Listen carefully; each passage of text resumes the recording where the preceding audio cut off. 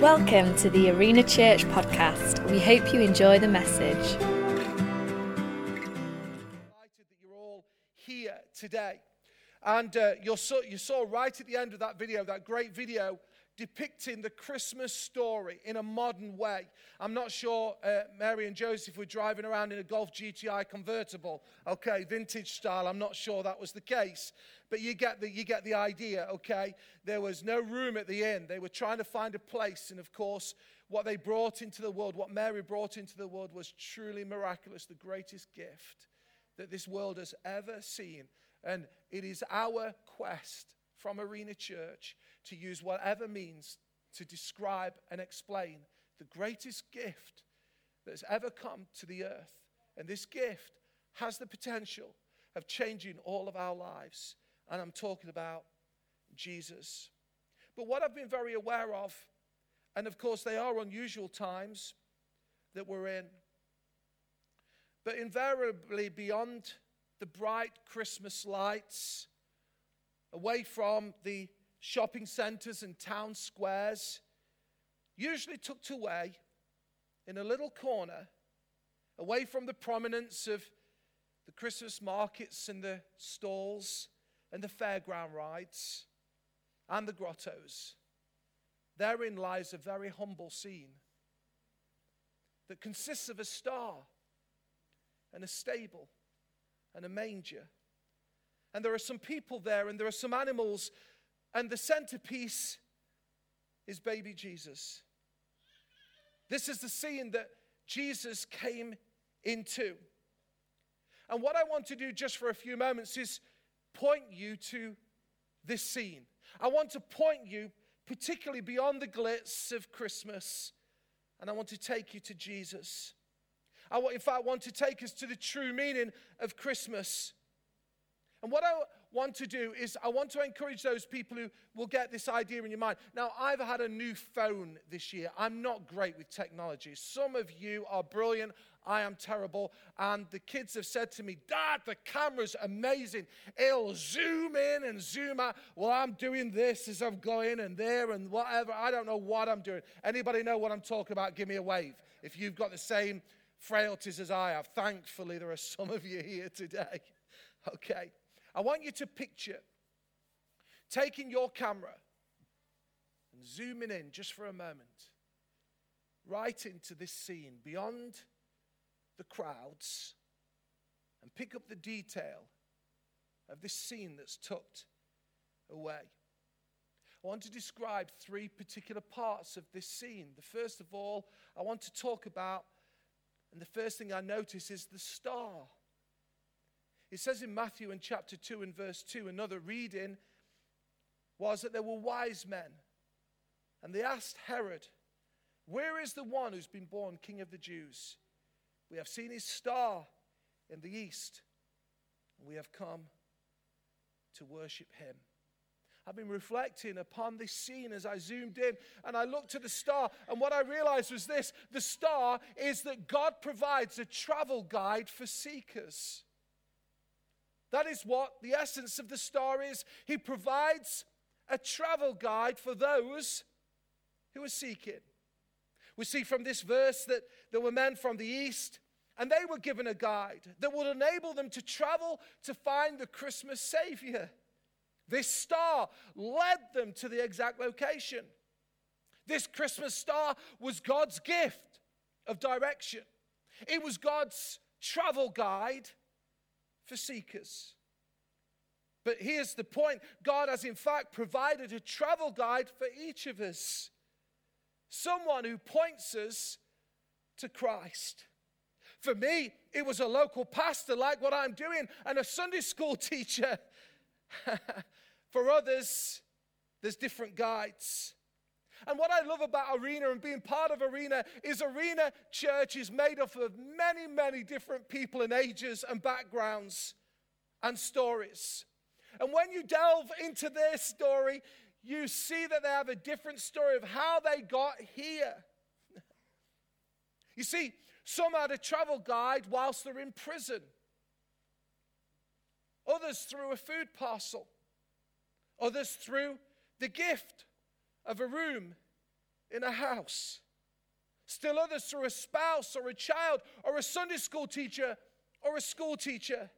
What I'm trying to say is this: God uses people and situations to point people to him. We have, in fact, a lady in our church who had hit rock bottom. Her story was she'd hit rock bottom. And she was contemplating all kinds of things. And she was just on her way to Oldie many, many years ago. And as she went to Oldie, she saw the signs of Arena Church. And as she saw Arena Church, that was a guide. It's interesting, when I was laughing to myself, I was preparing this, but even Oldie can be a star. Even Oldie can be a travel guide. And as a result of her going there and seeing here, she is now in our church years later. And I want to tell you, her life has dramatically changed. She has received forgiveness and love. And by the way, she was a professional lady who on the outside looked like everything was together, but actually everything was falling apart. Let me encourage you with a word of encouragement. The chances are God has already put a travel guide in your life somewhere. If you were to scan your connections and relationships, you'll probably find someone who is burning bright with faith, whose love is real, and who lives differently. I recently met a gentleman who's on a spiritual journey, and we were having a coffee together. And he wants to understand the way to Jesus. That was his question. How do I get to Jesus? He was searching. He was questioning. And he was asking this basic fundamental question that many of us ask. Is there more to life than this? So for about 20 minutes during the hour that we had together, this man heard about Jesus just simply from my life. And I told him he can transform anybody. You see, the key to this man's spiritual progress is that he sought out a travel guide that happened to be a local pastor called Christian. Seekers, may I encourage you to do the same during this season. Get on the road. Look for the star that God has given you. And may I encourage you, use it soon. Let's take you now to a reading in Luke in chapter 2, because there's a second part to this message. Because it says of Mary and Joseph that they found a stable. And in fact, in verse 16, it says this: they hurried off and they found Mary and Joseph, speaking of the shepherds and the angels, and the baby who was lying in the manger in a stable. We see two parts there. We see the stable and we see the manger. So let me take you to the second part, the stable. Because the stable has great significance for me. Let's just take a moment again. Let me take you back to my camera. Let's just zoom in again. Are you with me? You're still all with me? Let's just zoom in again and look at the stable that's right there, hid away. Because this stable is a rough-looking building. It's timber framed, and it's not quaint and nice as the artists depict. It's actually crowded with smelly animals. It's dark, it's damp, and it's rodent infested. Now my question is, surely if God is able to provide a beautiful star, surely he could have provided better accommodation than this. Anybody with me? He could have provided a hotel room. I mean, surely there had to be Hilton at Bethlehem at that time. Surely, to goodness, traveling or something. Even a hospital somewhere. Yet God chose, purposely, divinely chose for the stable to be the place for his son to be born. And it was for a very important reason. You see, God sent his son to live on the earth because he made a strategic decision not to shelter him from the harsh realities of this life. God had no intention of shielding his son by having him born into a make-believe world of the rich and famous. Now, I haven't watched this. I've seen it on TV, but I think it describes something like a life swap. It's where you normally have a family who are struggling to make ends meet, and they swap their life. Anybody seen it on TV? They swap their life with somebody who's not normally famous, but of quite wealthy or very comfortable. And like I said, I can't say that I've watched it much, but I'm sure it makes fascinating viewing, particularly as those who have wealth and great means now get a grasp on the cold, harsh realities of millions. And Jesus was born into the harsh, cold realities of millions. From day one, God the Father determined not to shelter his Son from the rude and crude realities of life on planet Earth. Jesus understands because he's been there. Jesus stunned the aristocratic life, embraced the realities of the broken world so he could sympathize with our every weakness. And the stable for me is a permanent reminder of the fact that God sent Jesus to live in this real world. When you are going through pain, and when you are going through disappointment, heartache, anxiety, uncertainty, confusion, pour your heart out to Jesus. He understands because he's been there. Life without advantage, he's been there. Shortage, poverty, he's been there. Discrimination and oppression. Well, Jesus was a refugee before his first birthday. Rejection and ridicule, he experienced it. Death of loved ones, multiple times. Physical pain, more than you or I will ever experience. Can you now see how important the stable is as we zoom in? Because it symbolizes the unsheltered life of Jesus.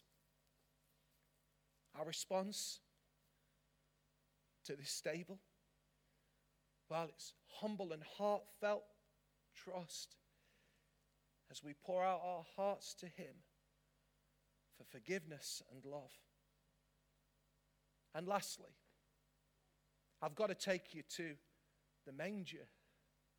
I've got to take you to the manger. You can't just see the star in the stable. You've now got to see the tool, the equipment in the stable. And it was the manger. And what the manger signifies for me is the ordinary becomes extraordinary. So one last time, are you still with me? Because you know I'm a bit useless on technology. Will you just zoom in? Now go beyond the structure and just get right to the stable, to the manger. Now, if it wasn't for, I believe, this story, we wouldn't even know what the word means. It's the Christmas story that's made it popular. And when I talk about the manger, I'm talking about a feeding trough, because that's what it was. It was an ordinary piece of furniture that held feed and hay and straw for the animals. But you see, this is where the ordinary becomes extraordinary, because this feeding trough became the cradle for the king. Wow. What a transformation. The manger is again a symbol of what can happen to an ordinary man and woman and child when Jesus Christ resides in their hearts. Arena Church is made up of very, very ordinary people. But God has done an extraordinary work in every one of our hearts. That is the story. And there are millions of people across the earth who are and have experienced the transformative work of Jesus. And by the way, we're not too concerned with the rich and famous, because we're more concerned with the masses, ordinary people. Who am I talking about? Well, I'm talking about students and seniors, apprentices, the unemployed, business owners, prisoners, every language, every color, every creed, all being transformed. They were transformed because, like they recognized they were lawbreakers, sinners, moral failures, and they haven't hidden from it. They weren't going to cover it up this time. No lying or cheating or trying to blag their way out of it. They knew on the day of judgment they'd be found guilty. And so these ordinary people, they became extraordinary because, number one, they fell to their knees in repentance. They recognized that God is pure and holy. And they've fallen short and they've repented. This is my story. This is my story. I knew that I'd fell short. And I fell to my knees in repentance. But secondly, they fell on their knees and they cried for grace. We heard it in the video. The grace of God. Jesus didn't come to rub it in. He came to rub it out. Grace is giving to us that which we don't deserve. But he loves us. And they received his grace as they fell on their knees, as they called out to God. And they received his pardon and grace. And thirdly, they fell to their knees in worship.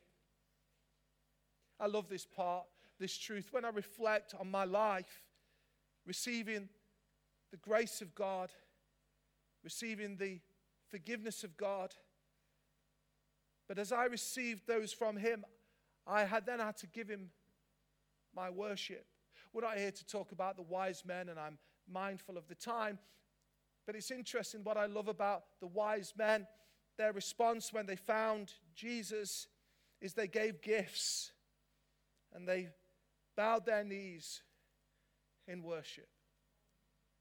They were in essence saying, we have now found the one who is worthy of my praise, the one that we will value above all others. So we see the star, we see the stable, we see the manger. I want to encourage you as I just draw it to a close, wherever you go this Christmas time, let me just recap for a moment. Look at the star. Remember, God provides travel guides for earnest seekers. As you look at the stable, don't forget that God determined not to shelter his son. He let him go through what you and I experience daily so he could be a sympathetic Savior. He knows and he understands. When you look at the manger, remember, Jesus comes and resides in ordinary lives. Just like the feeding trough, the ordinary can truly become extraordinary. Now, in all of these messages, whether it be on Christmas, or whether it be in January, or whether it be in the summer, Arena Church is committed to bringing a challenge to everybody. Because we can hear messages that impact us in that moment, but we don't do anything with them. I don't know about you. I've heard many people say this. They've been to many impactful Christmas services, and they've looked at the nativity scene, but they've done nothing with it. Maybe today, maybe tomorrow, maybe before we get through the Christmas season, that you too reflect on this Christmas story and you too fall on your knees in repentance and then worship to God. Will you allow Jesus to bring transformation, change to your life? Or will you simply just allow this offer to pass you by? My simple question to you is, what will you choose to do this Christmas? I'd like to take the opportunity, before I hand back to Pastor Phil and the guys who are going to conclude our service, to offer a prayer for everybody. What we do in Arena Church, we're very respectful because we understand these are private moments. So I wonder if you join with me in just bowing your heads, and there's nothing that says we have to do it this way, and close your eyes and just have a moment of concentration and reflection.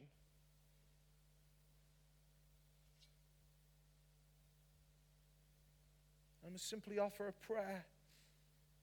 And if this is your prayer, if you feel like you're at the end of your tether, if you have been searching like this gentleman that I met and asking the question, is there more to life than this? And something of the message and something of the carols and something of the spirit of this service, it may be that already you've connected with a star who has been drawing you to this point. I simply want to encourage you in this moment to offer your hearts, your prayers to God. He knows your life. He knows your imperfections. He knows your sinfulness. He knows my sinfulness. But Jesus Christ came into this world to seek and to save that which was lost. So, Lord, in this moment of prayer, in the moment of people's lostness, we say that without judgment and without condemnation. The darkness of people's hearts. They're longing for something more and something different. They're longing, as Phil described it, for love, joy, peace, and hope. It truly is only found in you, because we can search in many other places and we never find any of those things that are lasting. But in you we find true, lasting, true love, joy, peace, and hope.